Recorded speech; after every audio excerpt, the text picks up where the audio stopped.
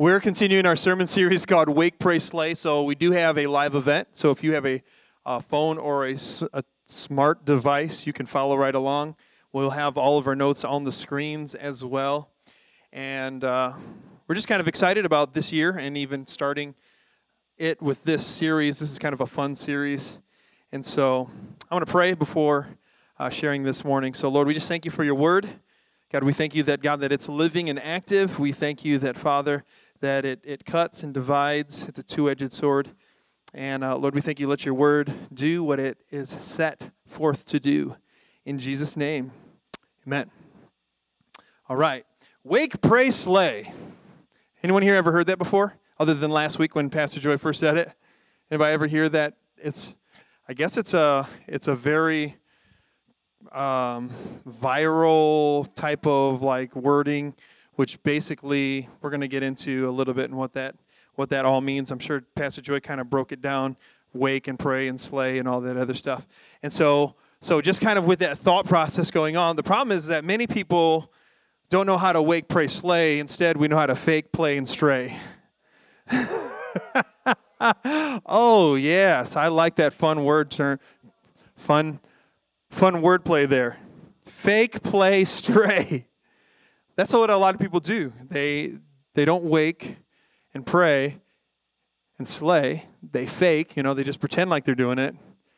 They play church or they pretend like they've got it all together and their life is really a mess.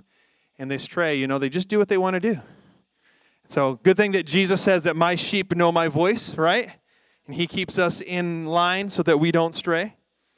And so a few years ago, I preached a message, and so I just want to just talk about just a part of it for a minute. I preached a message called The Monotonous Cycle. I hope I'm going to spell this right here. So Monotonous, I believe. So The Monotonous Cycle. Hopefully that's spelled right. And in nearly 2 decades of ministry, I have seen, can everybody see this? Okay. In nearly 2 decades of ministry, man, this thing's strong. I was like, whoa, I got a good whiff of it. In nearly 2 decades of ministry, I've seen people in their walk with God, they find themselves in this pattern.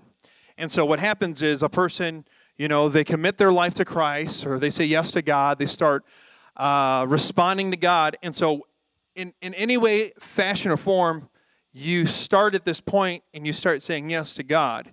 And so what happens is, how many of us know that the Lord lifts us, right? How many of us know that, right? When you say, I don't care who you are, I don't care where you are, or what your background is, when you respond to God, you go from this point and you start moving in a direction that way, right? Right? I mean, he draws us up. He calls us up. I mean, God doesn't force you down. He doesn't say, okay, now live your life worse than you did before. He calls us up, okay?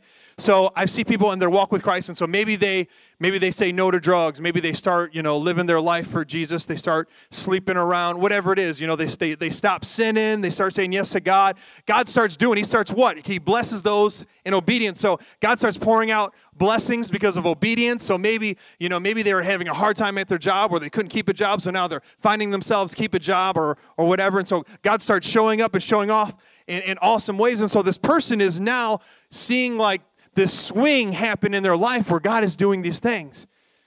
And so a person's responding to God, they're moving forward, maybe God's mending relationships, he's breaking them free from strongholds and addictions, changing the way they think, and so they're moving upward. God's calling them up.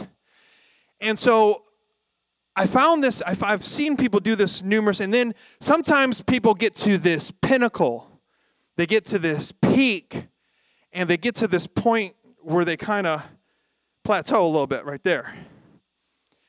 And so maybe there's something in their life that has a stronghold on them. Maybe there's a mindset that they just have a hard time getting over. Maybe there's some baggage, some hurt, some stuff that happened, early in life, and they just, maybe they have some whatever it might be, or maybe there's just maybe they stop the pursuit of God now. They're just kind of leveled out in that, okay, things are going good, you're not pursuing the Lord like you were when you were here. And so they kind of plateau. And so instead of breaking through that barrier, instead of going forward and moving forward, what a lot of times people do is they go backwards. So instead of going up, they go back and they find themselves going back down and going in this direction. And so that could be they backslide. Maybe they open the door for sin issues that they once closed. Maybe they find themselves going back to some old friends that they weren't hanging out with anymore. Maybe whatever it is, they get to this point, and instead of moving forward, they go back down. And so I've seen this happen in nearly 2 decades of ministry. I'm sure, Pastor, you've seen this happen. In how many years were you in ministry? 30 years of ministry.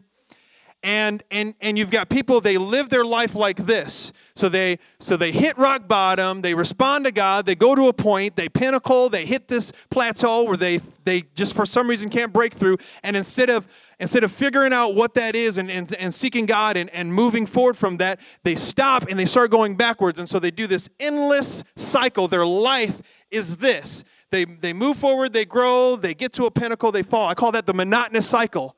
Because it's a life that's filled with that, of growing and then going backward and growing and then going backward.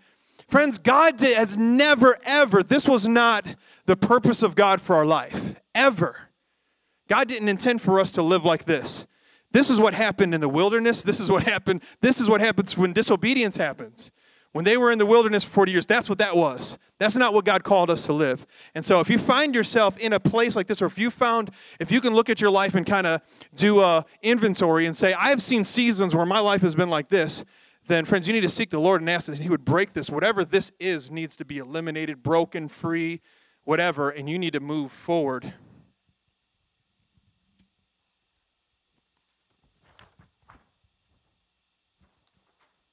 So if I was to illustrate what the Christian life should look like, it shouldn't look like that loop. It should probably look a little bit something like this.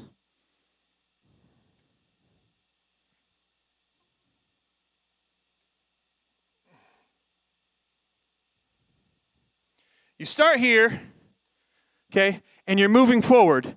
Now you notice it's not a straight line because, friends, none of us are perfect. Nobody has that nice straight. So you're serving the Lord. Maybe you backslide a little bit. Maybe you struggle, you fall, whatever. But then a righteous man falls 7 times and he does what? He gets back up. And so he moves on forward and he's moving forward again. And I don't know, he's got some struggles. And so he makes some mistakes. And so the grace of God, man, 7, how many times should I forgive my brother when he sins against me? 7? No, Lord, 7 times 7, yes. So you're moving forward, and so your life, when you look at it, it's not this cycle of you doing good and going bad and doing good. It's progressing forward, going upward, even though there's struggles, even though you have weak points, even though there's depression that hits, even though that there's times when you don't feel like you're doing. So our life is in perpetual motion because we're called to be up here to be with Him. This is the end result, that we be with Jesus. Our life, what I looked like 20 years ago shouldn't be what I look like today. Maybe I'm right here. Maybe I'm right here. Hopefully I'm not up here. But this is what we have our ups and our downs. Ups and our downs.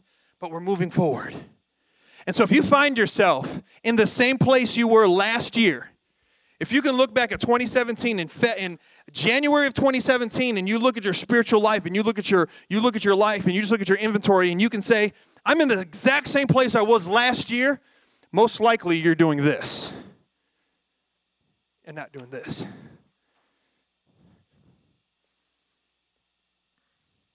Friends, it's a new year. Say new year. It's a new season. Say new season.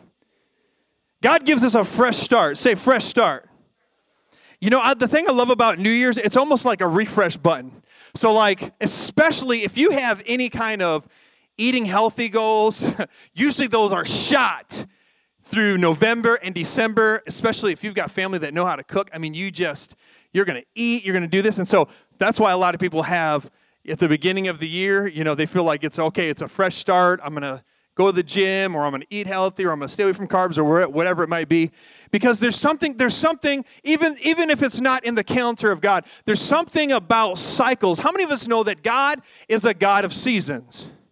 And so for us, and this is what I think is so cool, for us, we tend to gravitate towards seasons of the natural. Do you know that? For example, when spring happens, we're going to find when we have a break of good weather, we're going to find a lot of people are not going to be in church that Sunday. Because there's something about that fresh newness that it's nice outside. I mean, there's new life. I mean, and so people are like, man, I'm tired of being stuck in my house all day. I'm tired of being stuck inside. I'm just going to go outside, and people are going to They're going to enjoy the good weather. They're going to go for walks. They're going to go to the park. They're just going to sit out on their front porch. They're going to go out and spend time in their yard or whatever it might be. There's this It's spring. It's new life. It's that season where things are growing. And then summer is when everybody's out and they're partying and they're having a good time and they're enjoying the weather. And so we actually find ourselves kind of gravitating towards the natural cycle of seasons. And do you know that in wintertime, do you know that's when the greatest depression usually happens for people? Isn't that quite interesting? That's when more people are depressed.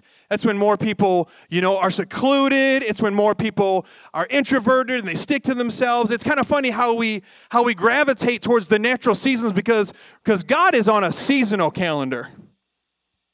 And so this is a new season. Say new season. It's a new season. I like that God does that. God wants to bring to life the things that are spiritually dead, the things that are dead in our life, whether it be marriage, our faith, whatever that might be. So we're talking about wake, pray, and slay. Ephesians chapter 5, verse 14 says this. It says, this is why it is said, wake up, sleeper, rise from the dead, and Christ will shine on you. Wake up. Look at your neighbor and say, wake up. You know what I think? Whoever invented the snooze button,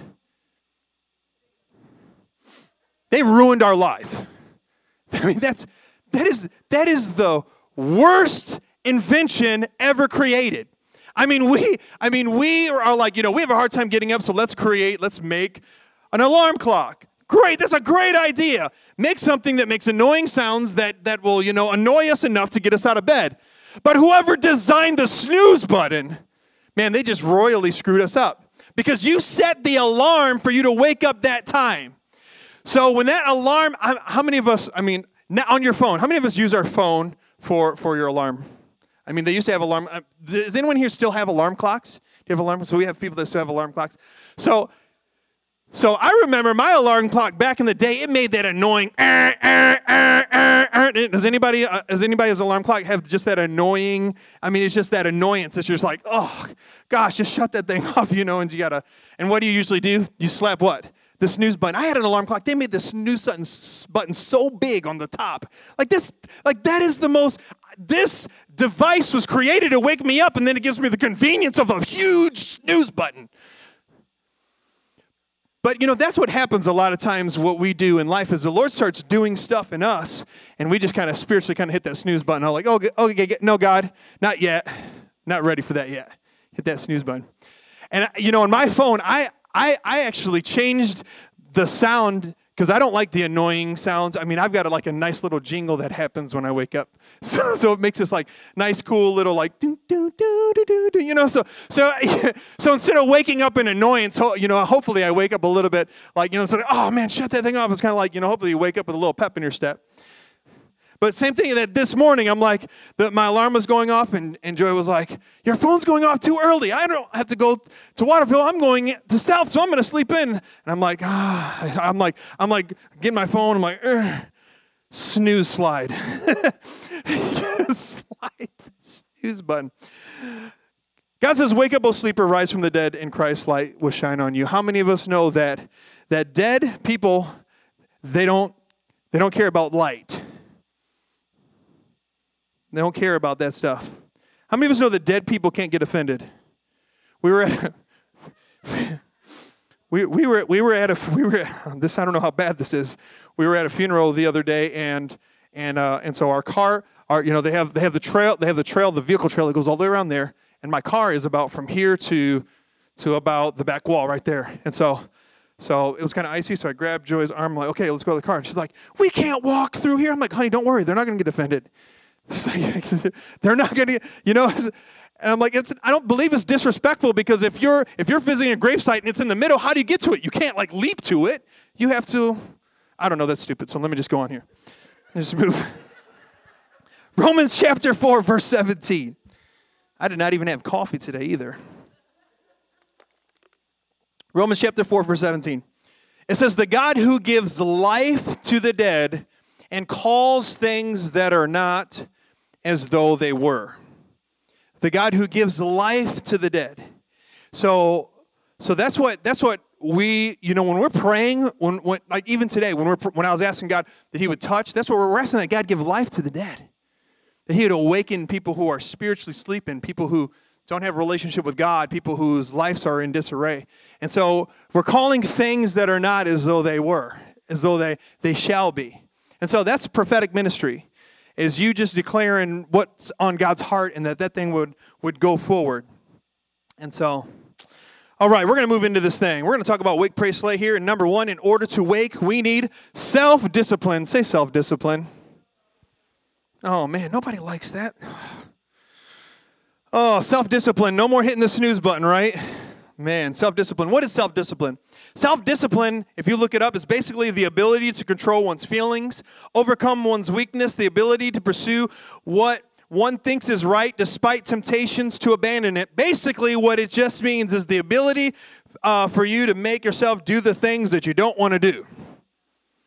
Let me just say that again. Self-discipline is basically you making yourself do the things that you know you should do even though you don't want to do it. That's what self-discipline is. 2 Timothy chapter 1, verse 7 says, for God has not given us a spirit of timidity, or another translation would say a spirit of fear, but of power and of love, and say it with me, friends, self-discipline. Self-discipline. So in order for us to wake up, we need self-discipline, which self-discipline is the alarm clock's going off. I know I need to wake up, and so instead of hitting the snooze button, I need to get my butt up out of bed. And at least on the phone, it only allows you 3 snoozes. How many snoozes does an alarm clock allow you? Infinite? Like you just keep hitting it over and over and over. At least on your phone, they only gives you, so if you got that 5, they give you that 5 minute. By that third 5 minute, there's no snooze. There's no snooze slide, so it makes you get up. And so what's that? That's what the second alarm is for. Oh, good. So self-discipline. So anybody here used to watch G.I. Joe back in the 80s? Okay, G.I. Joe had this saying. At the end of every episode, they would say this. Knowing is half the battle, right? So I just loved 80s cartoons. I'm a 80s kid, and so I just look back at like some of the 80s cartoons, and some of them obviously were weird, like My Little Pony and stuff. But the what was it? Was it Strawberry Shortcake or whatever, or Rainbow Bright? My sister used to watch that. Yeah, it was my sister who watched that. So, my kids went back and watched Full House, and just like and like at the end of each episode, they had they're going to give you something that you should learn. Like a little moral little thing. They're going to have some sort of talk. They learned a lesson or whatever. And so kids were being brainwashed in a good way back in the 80s. Knowing is half the battle. So if G.I. Joe is correct and knowing is half the battle, then what's the other half? Fighting. There we go. If knowing is half the battle, the other half of the battle is what? Doing, correct? So that's, self-discipline, we can go ahead and we can break that into 2 things, if we can say that. So self-discipline, if we want to have self-discipline, then knowing is half the battle, then friends, then part of it is just knowing. Just know it, and then the second part is do it. Know it and do it. Look at your neighbor and say, know it and do it. It's real easy. Self-discipline. How many of us in here need self-discipline? Raise your hand. Now, the thing about self-discipline, it's the only person that can give you self-discipline is your spouse. No, not at all. Not at all. No, absolutely not. That's why it's called self-discipline. The only one that can give you self-discipline is yourself. So that's right. That's right. Yeah. Your spouse can help you with that. So that's right. I know I need somebody to motivate me because my self-discipline helper is in South Toledo. So self-discipline is a part, and it's so funny because Jonas and I were just talking about this before service, and he was just saying like how God's kind of speaking to him about this. And I remember last year when I was praying, and I remember the Lord telling me this. He said, no discipline, no fruit. No discipline, no fruit, meaning that if we don't discipline our lives, we're not going to see fruit in our life. So you can't have a fruitful life without discipline. And the only one that can, and I can't give that to you. You know, none of the pastors here can give it to you. Jonas can't give it to you. Paul can't give it to you. Your spouse can try to give it to you, but the only one that can actually motivate you to do it is you. Yeah, so let's move on. Okay, that's number one. Number one, in order to wake, we need self-discipline. Number two, like good old MC Hammer used to say, we got to pray just to make it today. We got to pray. We got to pray just to make it today. Sorry, that's 80s. I mean, that's some good stuff back in the 80s. We got to pray just to make it today. When I'm thinking about prayer, I think of an account that's found in Acts chapter 1. We're going to read 4 verses in Acts chapter 10. We're going to read the first 4 verses in Acts chapter 10. So if you do have your Bibles, you get to pull those right on out. If you have your smart device, you can swipe to this verse, or you can continue looking at the screens, whatever is most beneficial for you. And I'm going to read these few verses here found in Acts chapter 10. Verse 1. It says, at Caesarea, there was a man named Cornelius, a centurion, in what was known as the Italian regiment. He and all his family were devout and God-fearing. He gave generously to those in need and prayed to God regularly. Remember those two things. One day at about 3 p.m, he had a vision. He distinctly saw an angel of the Lord. See, he distinctly saw an angel of the Lord. Or an angel of God, who came to him and said, Cornelius. How many of us would freak out if you were just like, you were just one day, you like open your eyes, there's an angel before you, and he calls your name. How many of us would freak? I would, like, what? Obviously, he freaks out because Cornelius stared at him in fear, right? With fear. What is it, Lord? He asked. Because when angels show up, it's either good or bad. So you don't know until the angel starts speaking. Because that could be the Lord is calling you to account. Swipe and just hits you with that sword. It could happen. It has happened in the Old Testament. So Cornelius stared at him in fear. What is it, Lord? He asked. The angel answered, your prayers and gifts to the poor have come up as a memorial offering before God. Your prayers, gifts to the poor. So I call this Cornelius's memorial. Cornelius's memorial. Prayers and gifts to the poor. When I was, how many of us know we have noon prayer at our South Toledo campus? We have noon prayer Monday, Wednesday, and Friday, and so we just have a little prayer slot open from 12 o'clock to 1 o'clock, so people can come in, they can pray and stuff like that. I usually run it on Fridays, and so I was in there and I was praying a number of weeks ago, and I don't know if I was reading through this, but I was just thinking of Acts chapter 10 and thinking of Cornelius and remembering those two things: your prayers and gifts to the poor created a memorial. And I just started praying really hard, and I just started crying out to God, and I said, God, I want you to look at us in that aspect. And the Lord spoke, and I said, God, I want our church to be this. And he said, it already is. And I just started weeping because I'm like, God, what happened here? There's numerous things that happen here in Cornelius' memorial. Number one, in verse 4, he was recognized by God. So there was God's attention was brought on Cornelius and his family because of these two things, because of his generosity and because of his prayer life.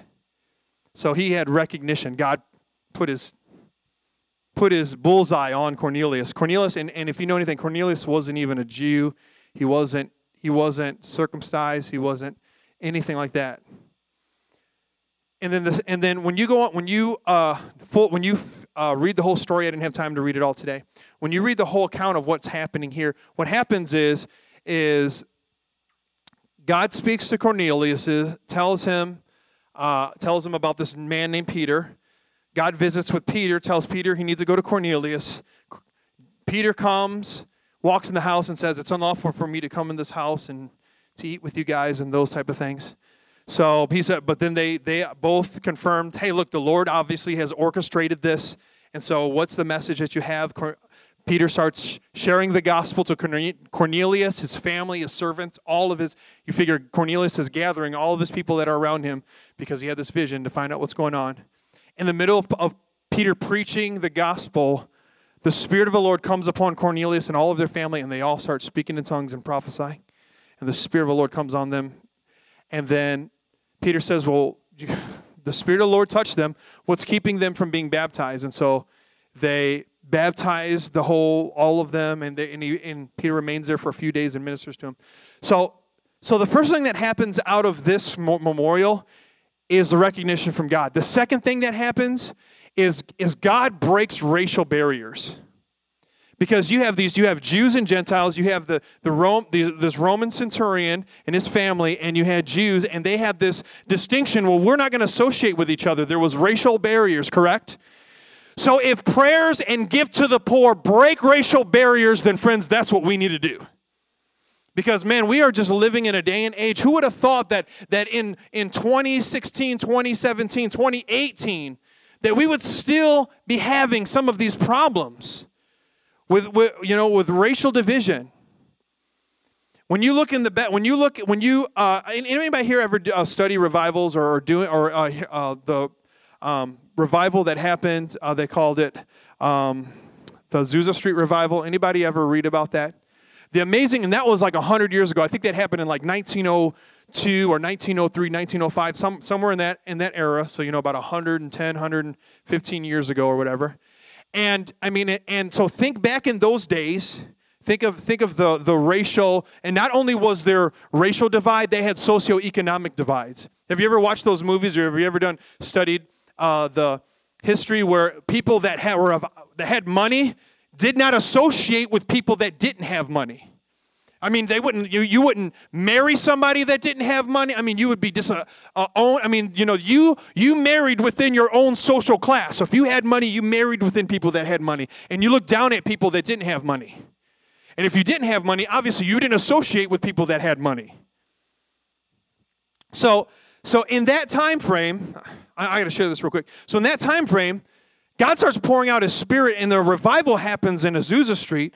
And so in this little storefront place, they're meeting, there's dirt floors, and God's showing up in powerful ways, and people are coming to these meetings, and you have people that are of high social status and low social status, and of black and white, and that would have been uncalled, that would have been unheard of in that time. And they're meeting together, and they're worshiping God, and they're getting they're responding to God. Because why? Because in the presence of Lord, friends, there is no Jew nor Gentile nor slave nor free nor black nor white or any color or creed. There's no division in Christ. We're all one in Christ. And so when the Spirit of God pours out, He breaks all of those stereotypes and all that pride and all that prejudice. Because, friends, that's what God does. And God did that here in Acts chapter 10. Broke that stereotype, broke that prejudice. So when God pours out His Spirit, friends, or when in Cornelius' memorial, there's recognition. I want to be recognized by God. Breaks racial barriers. Friends, we need that in our day and age. We're blessed. We're beautifully blessed in South Toledo. We have a multi-ethnic church there in South Toledo. I believe when I was praying about this, I was praying about our church here in Waterville, and I felt like the Lord was saying to me, South Toledo is multi-ethnic, but Waterville will be multicultural. So I'm like, okay, well, what is that? So in Waterville, we're going to have a mesh of urban, suburban, rural, country, farm. I mean, there's like this, a cultural thing where people from different economic statuses or different cultures are going to kind of come together, and we're going to worship God together. I'm like, that's fun. That sounds great to me. Where let's just do it. Number 3, God poured out his Spirit. We talked about that. That's in verse 44 and 45. And then finally, baptism and changed lives. Friend, isn't that the purpose of the church? The absolute purpose of the church. The church was established so that Jesus can be glorified and so that people's lives can come to him. So if Cornelius's memorial, if the fruit of Cornelius's memorial are these things, then that's what I want. I want Cornelius's memorial in our church. I want our church to be that we would offer gifts to the poor and that we would pray. And so I just want to say thank you, because even like this morning when we came in and we're setting up, man, we had some people and they're sitting here and they're praying and they're anointing chairs and they're walking and praying, and then we pray together, and then we give generously. Even if you don't see it here in Waterville, we give so generously to the poor in South and Broadway. And so if you ever get a chance to serve in Vision Kitchen, I know we do that once a month, this campus, or if you ever get a chance, and I already know, I mean, we have such a generous church. We met our end of the year financial goal, and so just thank you so very much. We have prayer warriors and generous givers. Thank you for being that. Number 3, we're going to move on here. Number 3, stay and don't stray. Sorry, did I say stay? Slay. How are these tongue twisters? Slay and don't stray. Oh my goodness. What's wrong with me? Slay and don't stray. Slay basically means, when you hear that word slay, this is what basically it means. It's just a fun word, which means work hard, overcome, break their curses, bad habits, bust your butt, slay your giants. I mean, it can mean whatever you need it to mean for you to move forward. That's what it means. So wake, pray, slay is basically, you wake up, you have eyes, you see forward, you pray, you live a life of prayer, or, you commit to the Lord, and then you do something about it. Faith and works, right? Faith and deeds working together. So slay can mean whatever you need for that to mean. If that means you need, to break through some things, then do that. If you need to swing your sword, then swing that sucker. Just don't hit anybody. Just make sure you're hitting devils with it. Just don't smack your spouse with that sword. Because we can do that. That two-edged sword. Matthew chapter 25, verse 26. I just want to talk about this just for a moment. Just this one verse. Because we're talking about slaying here. One verse in Matthew chapter 25, verse 26. It says, his master replied, you wicked, lazy servant. You knew that I harvested where I have not sown seed and gathered where I have not scattered seed. Okay, this is the end verse of the parable that Jesus is telling about the talents. And you have, how many of us know the account of the parable of the talents? The condensed fast version. There's a master. He has 3 servants. He gives them talents. He gives one 5, gives one 2, gives one 1. They go out. They come back. The master calls them to account. The one with 5 says, hey, master, you gave me 5. I produced 5 more. Here's what you've given me. The master replied, well done, good and faithful. Remember that, good and faithful servant. One with 2, he did the same thing, reproduced 2, came to his master and said, you gave me 2, I produced 2. Here's what you've given me. Gave him the exact same reward. Well done, what? Good and faithful. The third servant took his 1 talent and buried it. When the master called him to account, pulled it up and said, you gave me 1 talent, here's back what you gave me. And this was the response. You wicked, lazy servant. Buried his talent. So wicked and lazy. So I remember reading this and thinking, Lord, the 2 things that I need to stay away from as a servant is being wicked and being lazy. So the 2 things that I need are to be what? Good and faithful. Come on, Jonas. Good and faithful. Obviously, we can't be good on our own. No man is good, not even one. But, obviously, you are staying connected with God and allowing him to be in you and being faithful. So when I look at wickedness, I just basically look at it as, look, man, this guy's life wasn't in line with God.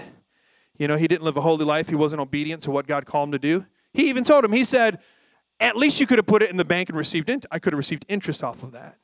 You could have done something with it instead of burying it.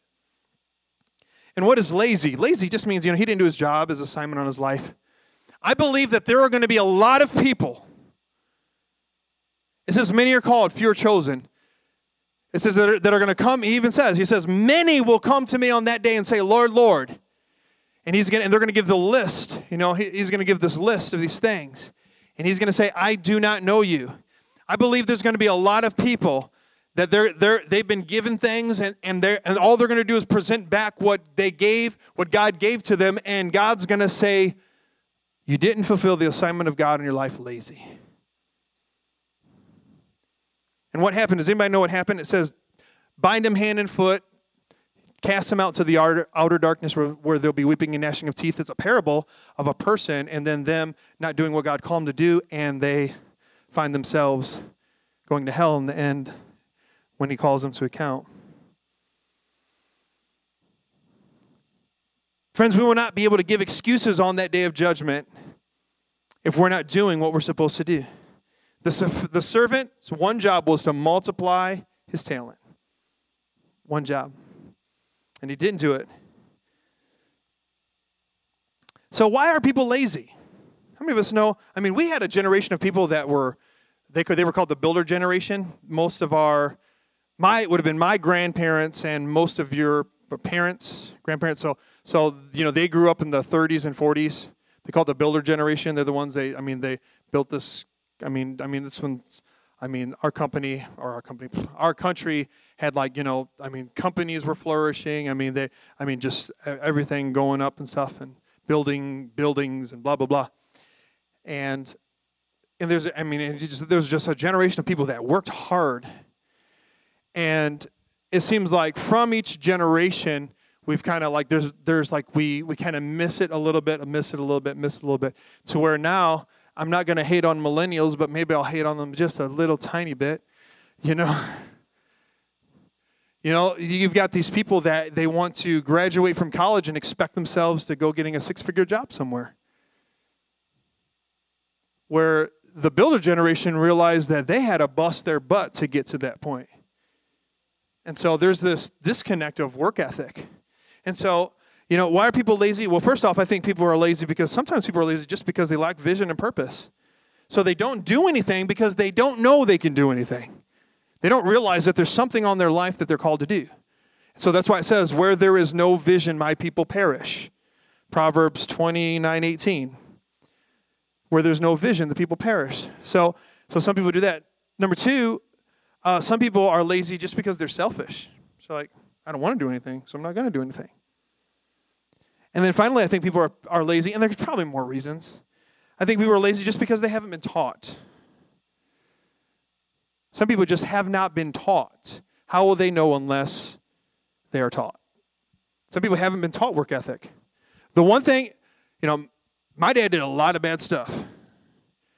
And I can go on, we can talk about all that stuff, but I'm not going to. I'm going to talk about the one thing that when I saw Tim Hester, the one thing that I learned from him, that was every day, even though he didn't love God and acted like a fool, the one thing he did, he woke up every morning, he went to his job, he took care of his family, he provided, he busted his butt.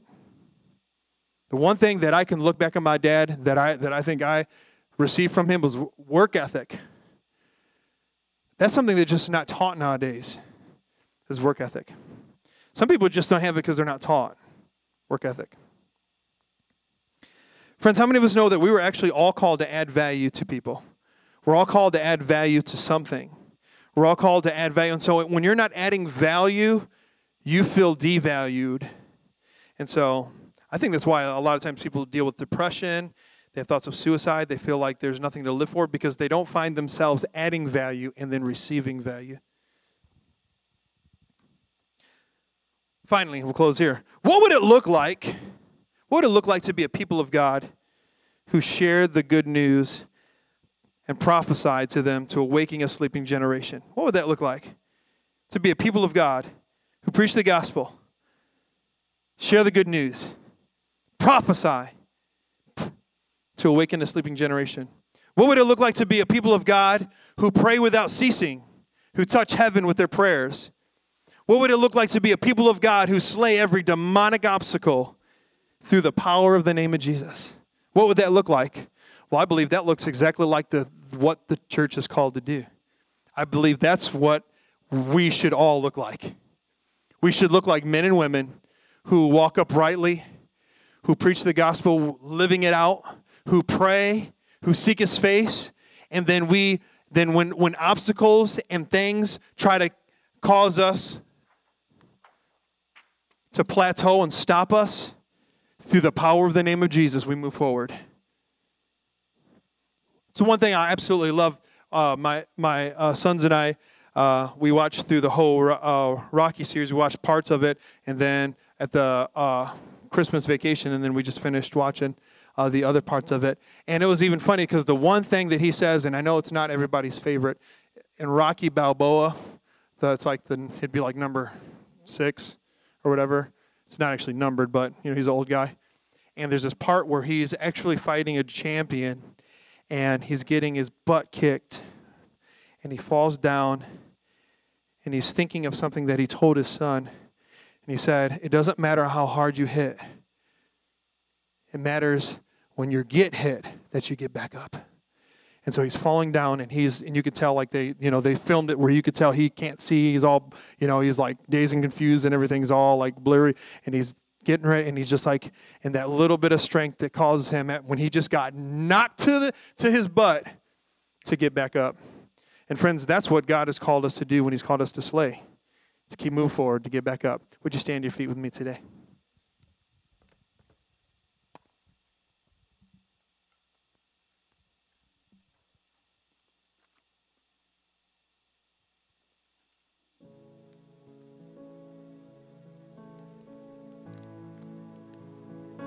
Bailey, can you sing that song, Love So Deep, Washes Over Me?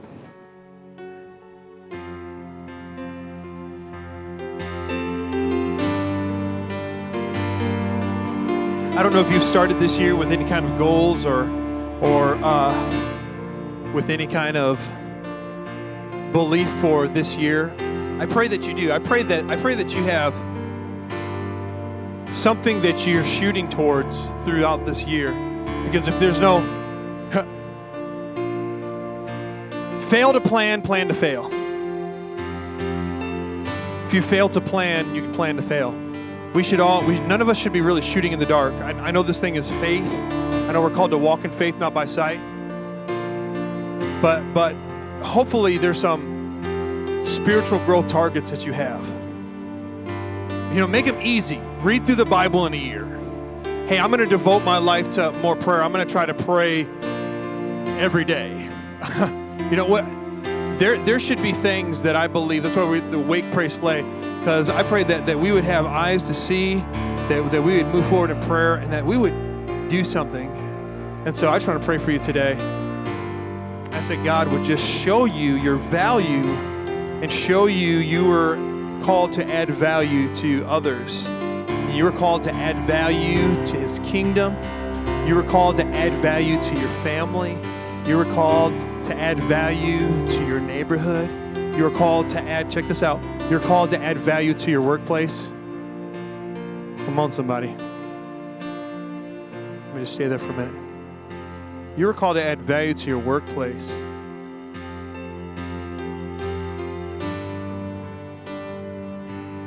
You weren't just called to add money into their pockets.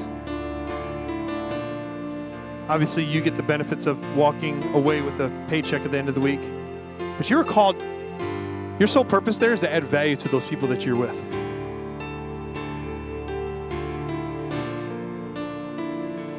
Hallelujah, Lord.